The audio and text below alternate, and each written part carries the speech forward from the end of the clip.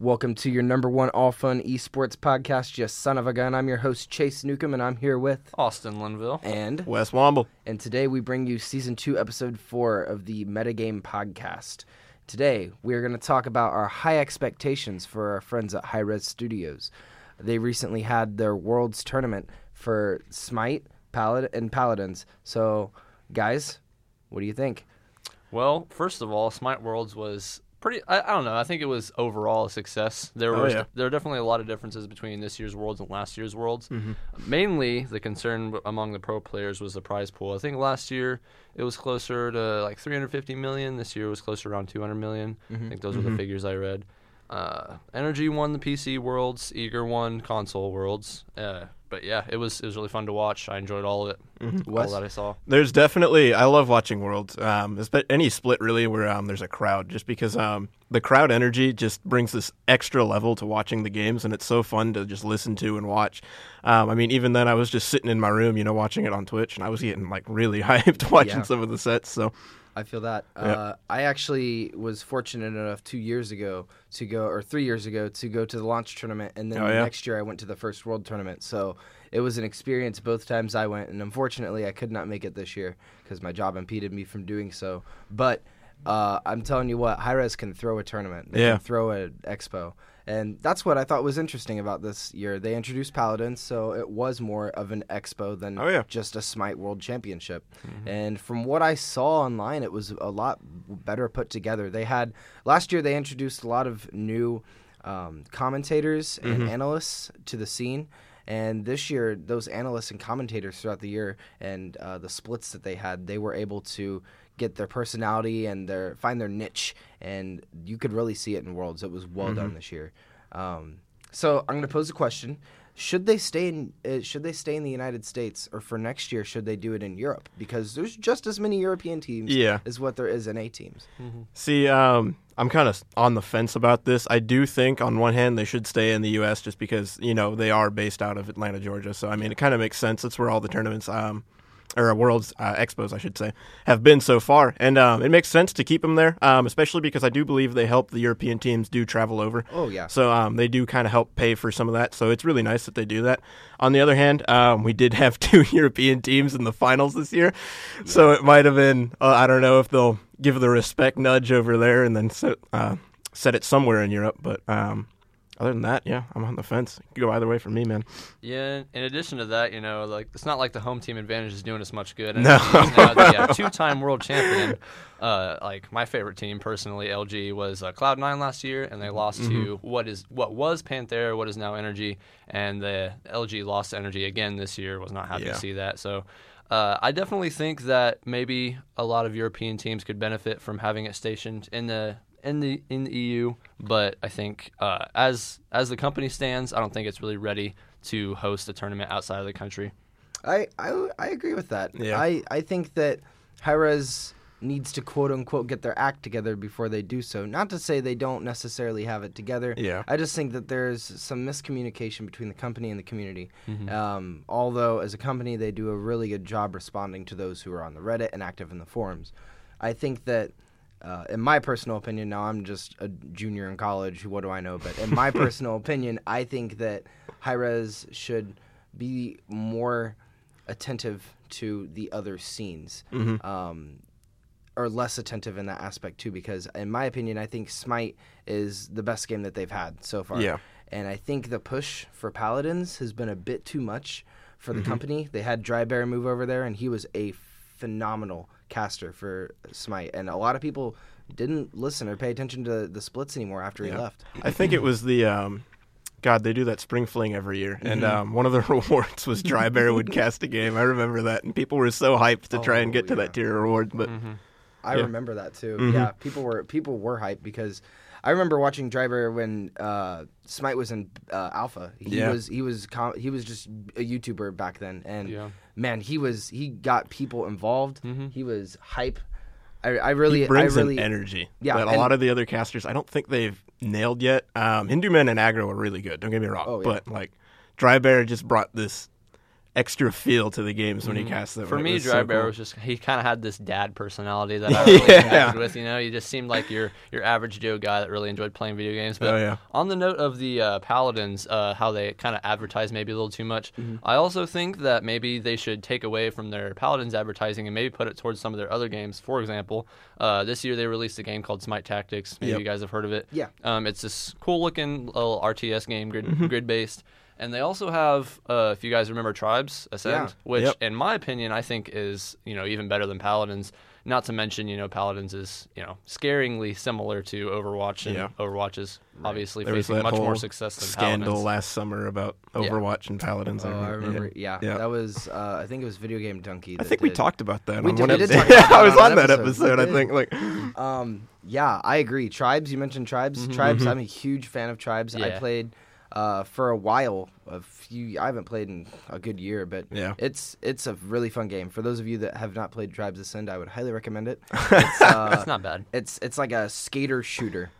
There's like zero G and like you can kind of fly around and shoot people. A lot of skill shots involved. Oh yeah, a lot of skill involved. It's really fun. Nice. So back to the European question. My response: I think that they should do one in Europe because the success that has been in Europe, I don't think the company's necessarily ready, but I think if they were to take a risk, because I think they're in the stage right now of the company life that they need to take a risk. Yeah. I think that if they took a risk and started a branch in Europe, then they would find success in it. Where do you think they should be stationed? In Europe? That's a good question. I would say somewhere probably in Great Britain. Yep. It's probably London would probably a secure location. I'm sure Hindu Man wouldn't mind that. Oh, no, of course not. He'd love to go home. Supremacist Hindu. So people give Hi-Rez crap for the things that and the motives that they do, the steps that they move forward with. Do you guys think it's earned? Do you think that Hi-Rez deserves the backlash it gets from the community? Because it's either complete praise, the community's like, oh my gosh, this is great. Like, for instance, this year we got a Khepri convention skin, and the community loves Khepri as a god. Great voice pack, secure god. He's still my announcer pack. Me too.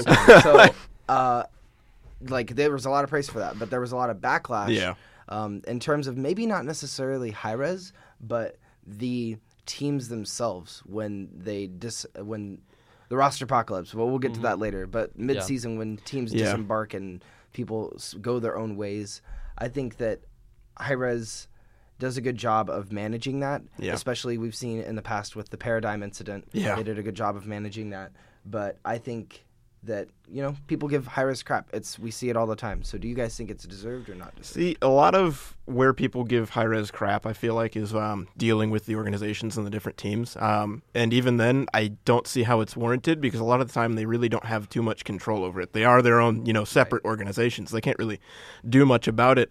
They just want the players to play. They want the players to be treated the best that they can. In that respect, I feel like they've done a great job. So. Oh, yeah. Austin? Wait, what was the question again? Sorry. No, you're good. The question was, does Hi-Rez deserve the crap that it's given? Oh, yeah. I was looking at the itinerary. Sorry. Okay, so I think a lot of the Smite community is generally one-sided in terms of the status of the company. They think it's going downhill. And I think a lot of that is because of the changes they make, specifically in patch notes, like the Season 4 changes. Oh, my God. They can't really change the game very much without community backlash. And they changed it quite a bit. Like, they added a whole new relic system. They changed a lot of the existing relics in the game. For example, like Weakening Curse doesn't slow anymore. That's one huge change. And Sprint doesn't make you slow immunity anymore. It just cleanses slows, and you can be slowed during the duration of the sprint. Just small things like that. They've changed mechanics that have been in the game for a very long time that have proved to be balanced and useful and, skill-oriented, and they just change all of a sudden for seemingly no reason. And with a lot of gods, they did that too. For example, any god that had auto-attack immunity, for example. They removed Fatalis. Jingwei can't auto-attack and move at once, neither can Sol or Kronos. So all those gods are heavily nerfed, and so that's probably a lot as of like right now nowadays. People are really upset about Hi-Rez making those changes. See, it's kind of funny because I remember the start of Season 3 from Seasons 2 Worlds. People did the same exact thing that they're doing now, and then they eventually got over it. So I think the community, like obviously that's what PTS is for too, like testing these changes, make sure things are balanced. So once the community, I feel like it's a handle on these changes, they tend to settle down a little bit. It's just, complaining for the sake of complaining almost, I feel like. Mm-hmm. I would say that too, but to attest to Austin, if you're not in the meta, if you're not playing daily, it's going to be hard to like go away and then come back. For instance, I didn't play for like a month and a half, 2 months. Yep. I came back, played at Austin's house a few days ago, and it was weird. It was a car accident. Yeah. It was terrible. It was absolutely terrible. Yeah. It did not go well. So, they change a lot of things, and I think that maybe it's too much at once. I think they could gradually. I can see that, yeah.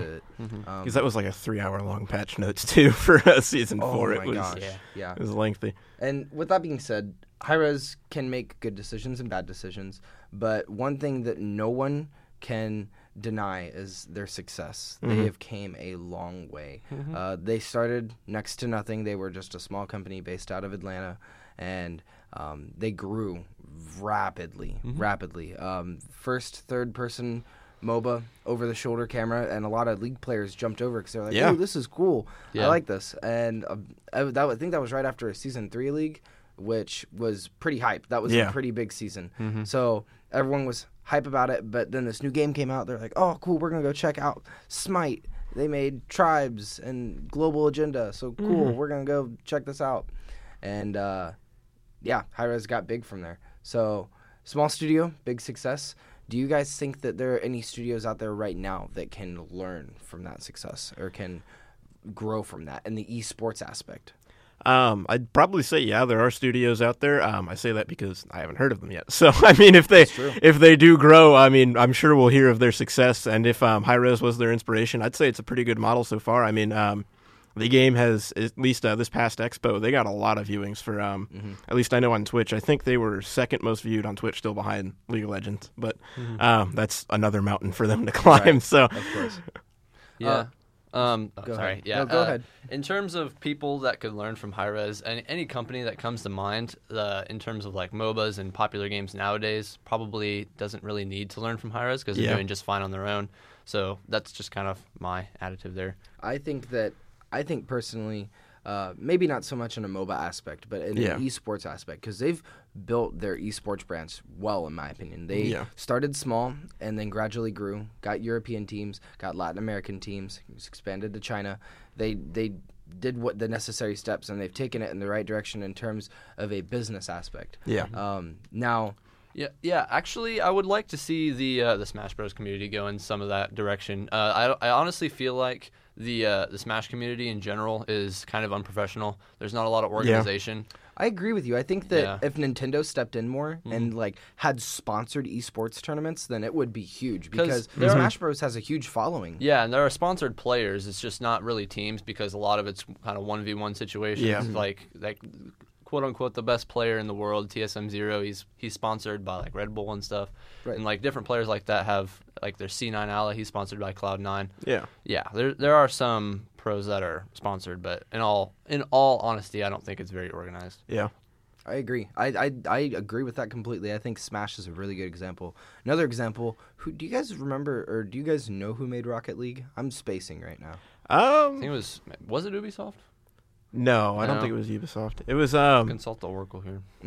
Yeah. Well, I think that Rocket League could take a step in this direction too, because Rocket League. I don't really hear much from Rocket League. Rocket League is small. Yeah. But with that being said, so was Smite. So I think that Rocket League has a bigger following. Like I see people playing Rocket League all the time. It's a fun game. It's a neat soccer with cars. Like who would think that? That's a great idea. It could be a really exciting esport if it was taken more seriously. Yeah, like I said, the organization. But you were gonna say, Wes? It's kind of funny you mentioned Rocket League too, because like I'll play Smite with like people I only strictly know like online. You know what I mean? Like people I've met through Smite most of the time, just playing with them. But Rocket League I actually play with just like my in real life friends. You know what I mean? And it's a blast just to kind of mess around. We don't take it as seriously as I take Smite, obviously, but it's just still so much fun to play. And like I've kind of looked into the esport for it, and some of the prize pools are a little small for like I feel the amount of effort people are putting in. So if they definitely got more organized, I feel like that could really expand. So looks like a company called Psyonix made Rocket League. See, that's a small company. Yeah. I think that in terms of you go. esports, that's a great outlet for them. If they were to just And I think that that's where companies like that go wrong. They need to invest in the esports aspect of it. They're going to get a huge following if they do so. So, I mean, it's been proven. What kid doesn't want to be on an esports team? What kid doesn't want to compete and play video games, period? Like, play video games for a living. Like, you are put you a kidding little me? bit of money out there and then have them pay to play. It's gonna be big. Yeah, so, it's gonna be good. Okay, moving on.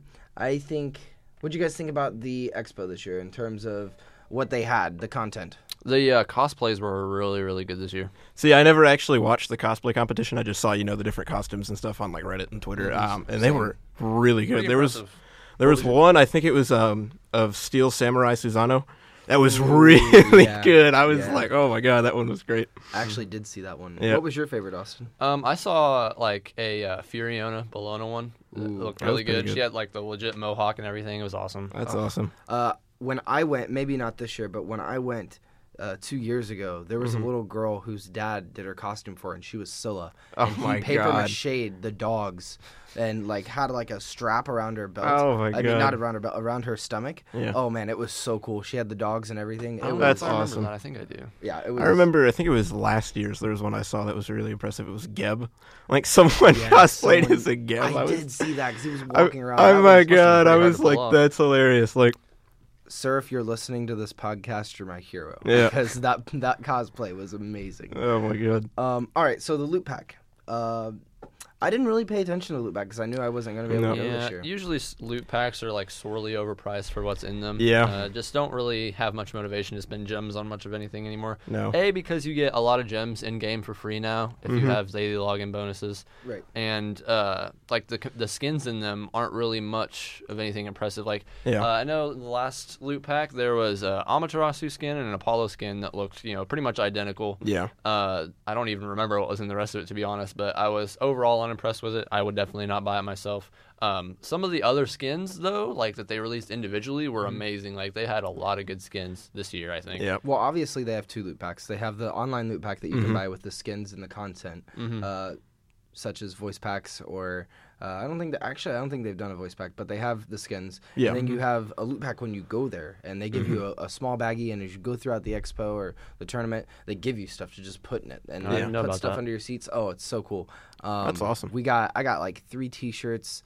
I got a pair of glasses. T-shirts. Yeah, I got a pair of glasses. I got like a little Smite lightning bolt when I went. So they give a lot of stuff to the people that go. But I think that the digital online loot pack is a good motivation for people to watch and motivation for people to remain. I know they, speaking of loot packs, I know if you're watching on Twitch a lot, they will just throw codes throughout some of their streams, especially during, like the big tournaments and a lot. I don't even remember how many were in the expo this year. There were so many codes just it is true, but a lot of those codes are just for like frame points. They are, which is annoying. Some of them are for like cool skins and stuff. Like, and I saw this year where Blizzard had their Overwatch tournament, and they did a loot pack too for their loot expo. Packs are hot right now in the esports community. I think that's a good thing. Yeah. What do you guys think about them? It's a moneymaker. It's something they do just to kind of fill in the space between. They don't really feel like making skins, cool skins, creative skins during the off season. They can just make skins that are themed on the tournament. And, people like them anyway, so it's all more reason to make them. I'm one of those people that like them anyway. I definitely like them. There was last year's Worlds was the Zeus skin. That was a cool skin. That was a really cool skin. It was like the Sith Lord skin. I loved that skin so much. I thought it was cool, but I thought... They put way too much of the Smite logo in that. I saw an original concept for it where it was just like the shield was just like this plasma energy. I was like, why didn't you just do that? Like, I get like it was for the world, so they had to put it somewhere. But like, but like when he pops his shield barrier around him, it's like small logos of the SWC. I'm like, really? Is that necessary? Yeah, like. But I think that loot packs are pretty cool in my opinion. I think that it's a good chance for people watching online on Twitch or at home to still remain involved in the tournament or whatever event that they're doing. Definitely. So with this year, they did the introduction of the Celtic religion. Yes, they did. Yes, and that's with a very buggy god. You want to talk about the god? Also? Yeah, the god is called the Morgan, and her ultimate is she turns into another god, maintains that god's stats in the game, mind you, and can use all their abilities, including their ultimate. And a lot of people have had problems with, for example, if there was like 4 to a team and you use your ultimate, it'll automatically add the character that you switched into onto your roster, so then it'll look like it's a 5v4. And so that was one of the things. It changes your in-game name to the Morgan when you get kills. It does that. And then sometimes people will get stuck as the other character, and they'll just stay that other character the whole game. There's some other bugs I've heard of, too, where I think they patched this one. Or no, they might not have yet. But where if... say you're the Morgan and you turn into like a Giannis, right, and you snipe across the map. You teleport to the other end of that snipe. If you change back into the Morgan before the snipe hits, it kills you and any allies. So it's pretty. She's pretty bugged. But I think that's gonna come with a GOG with a brand new ability. Like we've never seen. Oh my god! Yeah, I honestly thought it was kind of sad that we went right into all the flaws of the character before we kind of talked about how cool. It was. I feel like once they get the bugs worked out and it'll be an interesting. Yeah, she definitely is a game changer as far as like what you can do in the game goes. Like I'm really hyped to see how that turns out. I also want to say that Smite runs off a pretty old game engine, and you really start to see, especially with Morgan, how that affects the speed of processes in the game, because when you change into your character, you can see the game lag a little bit and struggle to load all the stats, instantly. Right. And I think Smite could really stand to have an updated engine for that reason. I remember reading somewhere, it was probably on Reddit, obviously, but it's where everything is. But I remember one of Hi-Rez's employees, I can't remember who, I think it might have been Ajax, talking about they were Season 4, they're just kind of doing smaller changes because they don't want to change it too much. Season 5, they said they're really looking to like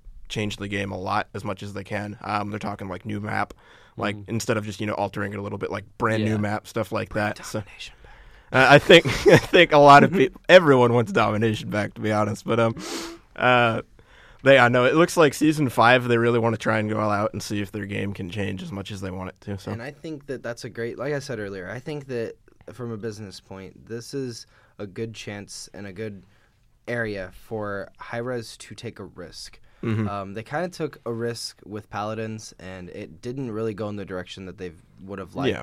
But, I mean, what can you do? You just got to roll with the punches that you're given. So I think that they need to do something with their esports community or with the game to change it in terms of not just changing something in game or changing how a god works, changing a mechanic, trying to quote-unquote fix the game or make level out the gods. I think that it's important for them to take a direction and a new direction in a business standpoint. I can kind of agree with that too. I really feel like I don't think a lot of people online, wherever you read, will say the game is dying, quote unquote. I don't agree with that at all. I will say it does at some points feel like it's kind of stagnating a little bit. It's plateauing.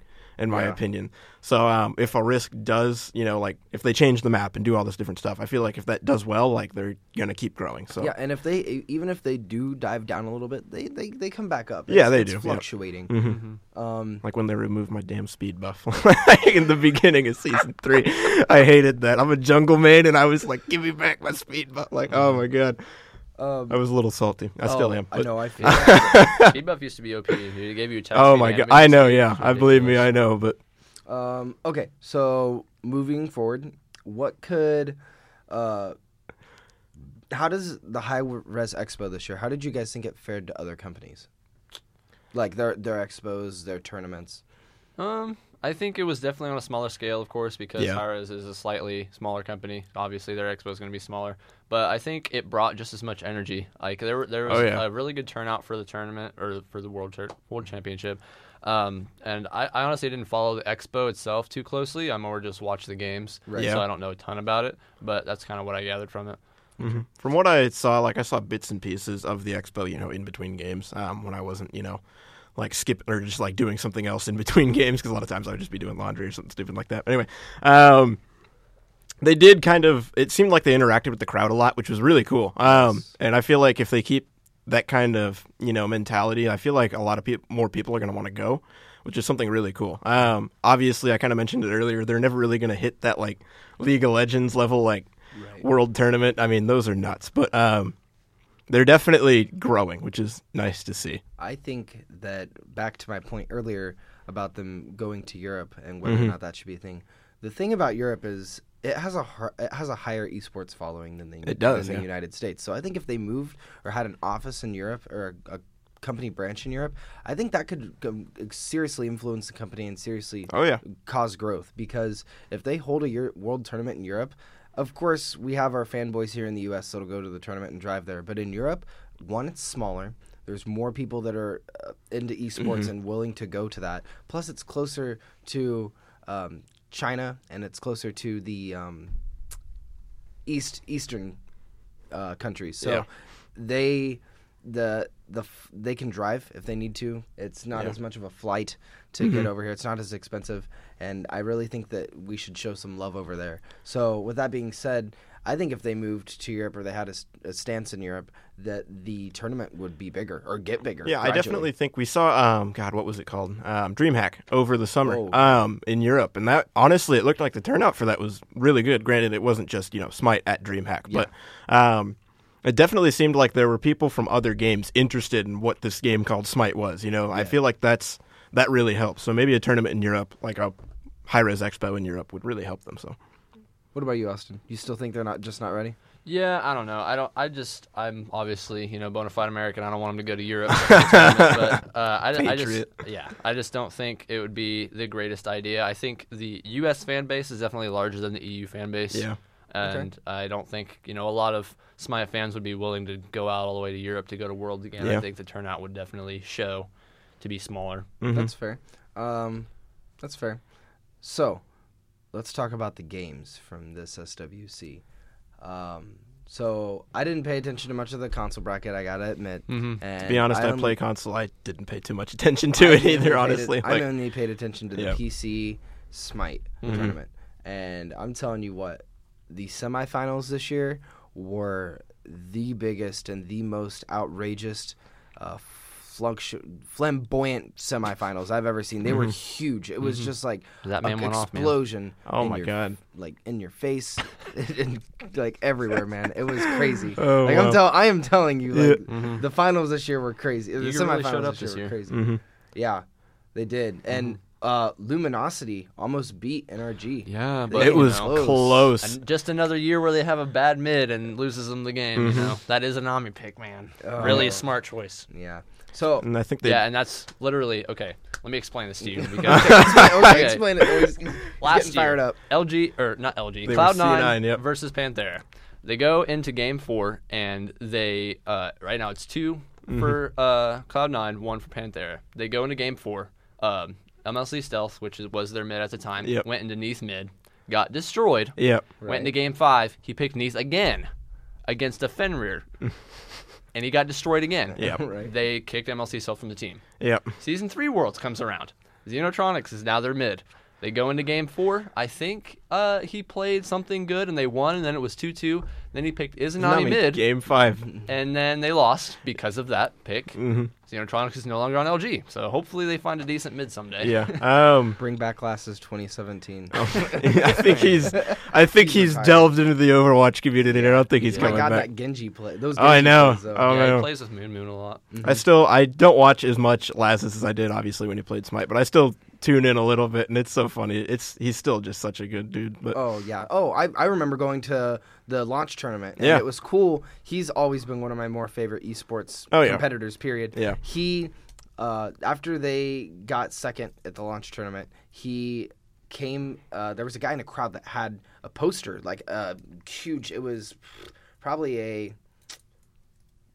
I don't know, it was like a 3-foot by 5-foot poster of just Lassus's face, and he was pulling it up, screaming. And Lassus walked into the crowd, and I kid you not, took off his jersey, gave it to the guy, and signed the poster with a Sharpie in huge letter. That's awesome. Like after the last game, That's awesome. He is just a fantastic personality. He drinks a little bit, but that's mainly on his stream. But yeah, it's a personality enhancer. Man, we went on top. Lassus is just such a cool dude. So, how do you guys feel the games this year paired against the games in previous years? Honestly, every Worlds I've ever watched, which is only 2, the last one and this one, because obviously Smite only came to console midway through Season 2, so these are the only ones I've had a chance to watch. But from what I've seen of those Worlds, there's just, like I said before, this incredible energy behind them, and it's so cool to see that. And it's so funny that we bring up our favorite set, I'd honestly say Obey versus Energy was a really good set. Specifically with Variety going off. Like, Panda kind of Sylvanas, 2, 22, and 44, I think was his final stat line, which pick a different fucking sport. Literally, that's bad. Oh my god. But it's kind of funny that I bring that up because I am part of the video team here at Byte, and I did put one of Variety's plays in the Byte's trailer, so you will see that for Byte's current promo trailer, so Ooh, that's kind of fun. Peek. Yeah, Variety did do a good job, but LG fanboy coming at you. Scary D was literally playing the best that he's ever played. Oh my god! All year. See, the crazy thing is, I started because I did post-match discussions for the Smite Reddit for a while. Yeah, and I was watching the upbringing of Scary D, when he first started. I think it was last season, and he slowly just gradually got better and better and better. And honestly, he's one of the pro players that you really look at, and you can see the success with throughout his games and the practice that he's put into it. He's really good. Yeah, he's probably got the best Amaterasu probably in the world. It's really one of the characters I think he plays the best. And with a god definitely his go-to pick. With a god that relevant, it's important. Really good team fight ult. Yeah. So what was your guys' okay, first, I think that this year was crazy close. In previous years, we kind of had EU and the United States going at it, and the other teams just were kind of in the dust. They weren't really relevant. But this year, I think that the other teams, although they didn't really make it to the semifinals and they didn't get far, I think it was closer of a gap. They definitely closed that gap in terms of playing mechanically. We had a LATAM team actually take a game off of a North American team, which is ALG, which is sad because they're probably one of my favorite teams. But why would you play Thor? Literally. Oh my god, he even says it. He is the worst Thor in the world, and then he picked Thor on the final stage. Man, I'm telling you, pressure can do that to you though. Yeah. When you're standing in front of a crowd of 10,000 people. I think it was more he didn't take them seriously, so he was like, "I'll just show them even I can play." How do you mess up Thor though? That's the real question. I don't know. One of the most mobile gods in the game. He really is. High mid-game damage. I don't know. Yeah, I think Thor's a very secure god, I would say. But I mean, sometimes you just can't play that security. He's really honestly play style. See, like I said, I'm a jungle man, and I hate playing Thor. I'll be honest. My most comfortable jungle easily. Yeah, I'd say probably a Wheelix or Fenrir for me are probably my most comfortable. But gotcha. So what was your guys' favorite set? Hard to say. My favorite set was Obey versus Team Eager. To be honest, it's probably mine as well. Whew, that was a good set. Pretty insane. I'd honestly say Obey versus Energy for me, just because the casters were hype in both games, but there's just something about I don't know what it is. The finals are always just that little bit extra for me, so I'd have to pinpoint that for me. I love seeing Ullr being played because he's not really viable and competitive nowadays, and Zapman really brings out the best in him, I think. Yeah, I agree. Yep. I think that one of the craziest parts in that set was when Zapman dove tower. I think it was game 2. Correct me if I'm wrong, but he dove tower and killed 3 people.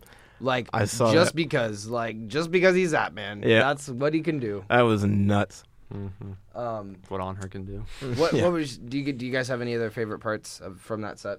To be honest, it's hard to think about much of anything else after that game. So. Yeah. There was, God, I'm trying to remember. It was something with Variety killing someone on Eager, and then Zapman came in and then outplayed Variety. It was nuts. I'm trying to remember specifically where it was, and I see you brought up this clip. I loved this clip. Yeah, with Zapman on Ullr, but because they're back behind tower, and Zapman is just destroying this tier. Yeah, he runs away. And he's like, I'm gonna attack this Soul or this Freya. He turns back around, and this is when a team fight really engages. Yep, and Zapman just goes off As an ADC main, Zapman is one of my favorite one of my favorite pro players to watch because he is all or nothing every time. And Zapman... One more wave, baby. Zapman is going to do really well if he gets momentum, but if he doesn't get momentum, he's not going to perform well at all. And that's sad, but...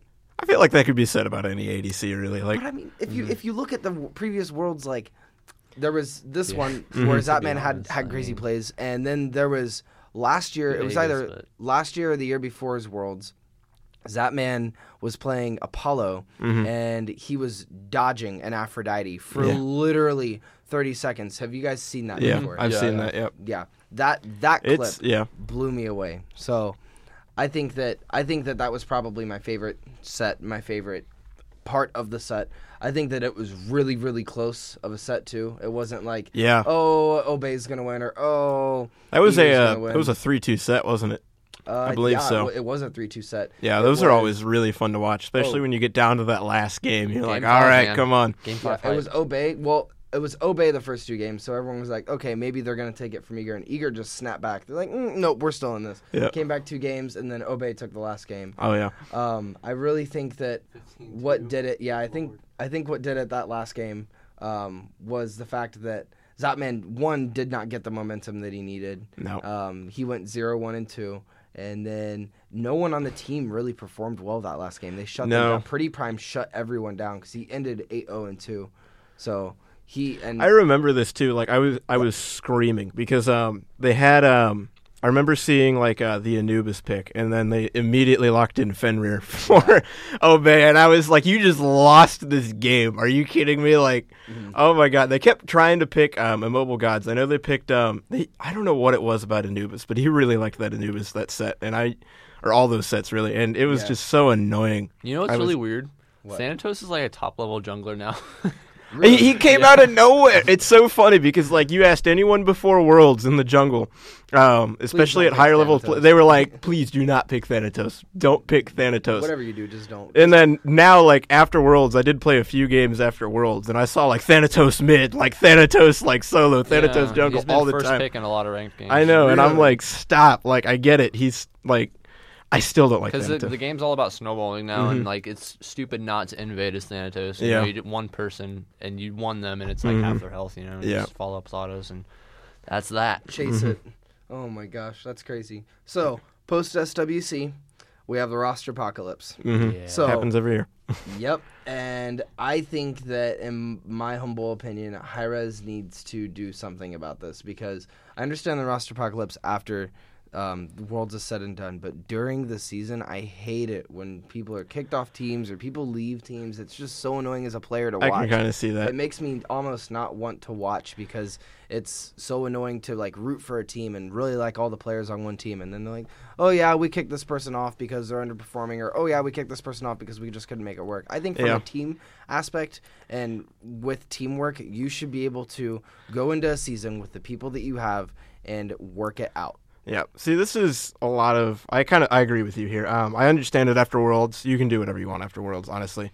That's your time to like regroup, reorganize, however you want to do it. But I understand the mid-season where you're coming from, because I at least feel like after the spring split, there should be no more team changing, honestly. Like, spring split, I can kind of understand it. Teams are still figuring out, like, how they mesh together, how they play together, and if you need to make changes, you should still be able to do so. And going into a tournament like Worlds, that's important. Yeah. Like, you need to have someone that you can rely on. Yeah. And I mean, even other sports, you know, like in the real world, like actual sports, like in the NFL or the NBA, they do have, like, a set date where it's like, all right, no more trading after this point. You can't do it anymore. Like, yeah, and it's, like, something a lot of esports players don't really understand is, like, team synergy is infinitely more important than individual skill. Yeah. Really though, like if you could have look at energy. A group of diamond players, and I think you could have a group of platinum players, and they would fare well against a random group of diamond players if they've played together and they know each other's play style. They know, because it's a big part of teamwork is communication. Oh, yeah. And when you have that silent communication where you can just understand and read how someone's going to play just by watching,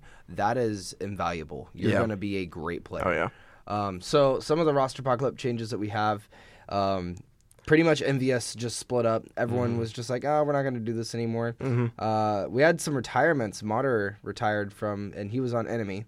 Yep. We had, that was in NA, and in EU, which kind of broke my heart, we had Shaggy Shank retire. Yeah. And although he wasn't the best hunter at all, he played for years. He played since launch, and he's one of the older guys. Also, Soar, G2A, only Andy and Jigs are left on that team. The rest of them split. Yeah. Yeah. So Baskin and Met Yankee and Snoopy left. But it all says that they're all going to play in the future so far. Suntouch took a hiatus, which... Same with sense. Stealth, Yeah. And then there was some changes with the Oceania and LATAM teams, but I don't really pay attention. I don't. So like if you're not in really Oceania or LATAM, I don't think anybody really follows those. Like, and even then, like I don't really follow EU teams as much as I follow the NA teams. You know what I mean? Like it's really just where you are is how closely you'll follow those. Right. Yeah. So there's a ton so far of roster apocalypse changes, and we're only at the beginning of January. Worlds just happened 2 weeks ago. So yeah. Not even. It's been like 12 days. Like obviously, LG is looking for a new mid. I think they're trying out 4 people right now. Ooh. A lot of mids left, which is kind of funny. Like, see, mid is such an important role, though. Yeah, it's kind of an undesirable role. Yeah, because it's the role that gets crapped on a lot. And that used to be jungler. People used to complain about the jungler all the time, and that they still do. Trust me. Like, people never stop complaining about me, even if I'm doing everything like I can to help them. They're just like, "Why aren't you in my lane?" And I'm like, "You're 0-4." Like, I'm sure it's your fault no matter what. Well, I'm halfway across the map. It's, they die, and I'm blamed. Whoever's jungle is better wins the game. Yeah, because the jungler. Because there's so much focus on the mid lane. I'm glad they're changing the jungle too to kind of focus on like I don't have to babysit as much. Like all of season 3, it was like who am I babysitting in which lane, and how am I gonna get them ahead? Which was honestly like it's a really annoying way to play. Like because then I can't get as farmed. I'm under farmed. Generally, most of season 3 junglers were around the same level as the sports. Right. So I mean. Did you see the season 4 changes for like the XP? I did, yes. Yeah. So which is nice. Which is why I'm saying I'm happy that they're making that, so I don't have to. I can find XP elsewhere. So I have not seen the season 4 changes for that. So man, you're gonna have to check it out, dude. It's gonna take you a while though. Yeah, like I said, like a 3-hour like patch note. So God. have fun. I have some time ahead of me. It's all right. I'll get to it. They added, I think, around 10 or 15 new items. Yeah, they added like a magical, likeable, bunch of weird stuff. Yeah, that's dope. So roster apocalypse sucks, but back to the question, should companies step in with regulation of teams so players can't leave once they're in to a certain point? Yes, definitely, yes. Hi-Rez, jump on that. Someone jump on that. Someone do something, because I can't stand watching mid-season and they're like, we're kicking Khan off the team, and then I'm crying in my room. Yeah. I definitely agree. What do you guys think? Well, go ahead. Okay. Yeah. I think that the kicking or removing of players should be handled within their sponsor and their teams. Yeah. I definitely think that there should be some penalties involved with roster changes mid-season because rosters are locked at a certain point. And I'm not saying it was right or wrong for Nkon to be kicked. Yeah. But he definitely was lacking a bit in the performance department. He was. I don't entirely blame Weekend, but I think it could have been done a different way, a better way, more humane way. But in terms of how it should be handled, I pretty much agree with you. I just think maybe Hi-Rez shouldn't handle it. I think that maybe they should just handle it amongst themselves. Yeah, I definitely think that, especially like I said, after Worlds, go for it. Like if you want to reorganize your team, that's your decision. But like, especially like in the middle of the summer after like the spring split going into the fall split, and then like 2 weeks before the fall split, people are like, by the way, we're kicking this guy and replacing him with him. Like that's really annoying. Like I see where you're coming from. So I definitely think like maybe sometime after the spring split or after the spring split finishes, you should definitely have like a lock date where teams can't switch anymore and they just have to play it through. Like, and I think that there can be exceptions to this. Don't get me wrong. Yeah. If something's going on in one player's real life, so for instance, Barra with his brother. Yeah. If something like that happens close to Worlds, I think that there should be an appeal process where you can go to like Hi-Rez or whoever's managing this and say, hey, this player is going through some stuff. Can we get another player, or even before all this happens, they can get a sub on their team as part of the official team. So instead of a 5-person team, it's a 10-person team. So you have one sub just in case if anything happens. Yeah, I think that would be a smart way to move in that direction. So comparing the successes of Worlds this year to previous Worlds and other tournaments as a overall blanket, what do you guys think? I'd say this Worlds was probably the biggest success they've had so far. In just terms of like sheer number, like honestly, like I mean, obviously you said it. The prize pool wasn't as big, which is a bit like kind of a bummer, I guess, for the players. Like I could understand that, but in terms of like the turnout and like the viewings online, I think they did a really good job. So yeah, I think that was a lot to do with their. I think they did a really good job at advertising this year. Oh yeah, they did a lot of trailers, like not it's like cinematic trailers that probably got the community pretty interested. Like I've noticed over the past few weeks that the general viewership of Smite has gone up. Usually it was like before Worlds there were maybe like 3,000 or 4,000 viewers of Smite online. Now I'm seeing closer to 10,000. So yeah, definitely a lot more awareness of Smite in general. So it probably accounts for the turnout of this year's Worlds. Let's just hope that they can maintain that viewership and maintain the popularity. But I look forward to next year's Worlds. Do you guys have any hopes for next year's Worlds? I hope. Any hopes for high-res period for next year? I hope Bear and Jeff win. Yeah. They find a good They mid. do deserve it. They've stuck in it this long. They already have won the championship. Right. So yeah, I just hope. Obviously, high-res continues to grow. I mean, honestly, as long as they grow, I'm happy. So I agree. I would like to see them focus more on the Smite esports and put more focus and show like advertising, because I think they have the potential to be just as big as League. They just need to put their thoughts and their minds together to do so. So with that being said, we're just about out of time. I want to thank you again for listening in to the Metagame Podcast. This has been Season 2, Episode 4, and GG. Good luck. Have fun. yeah.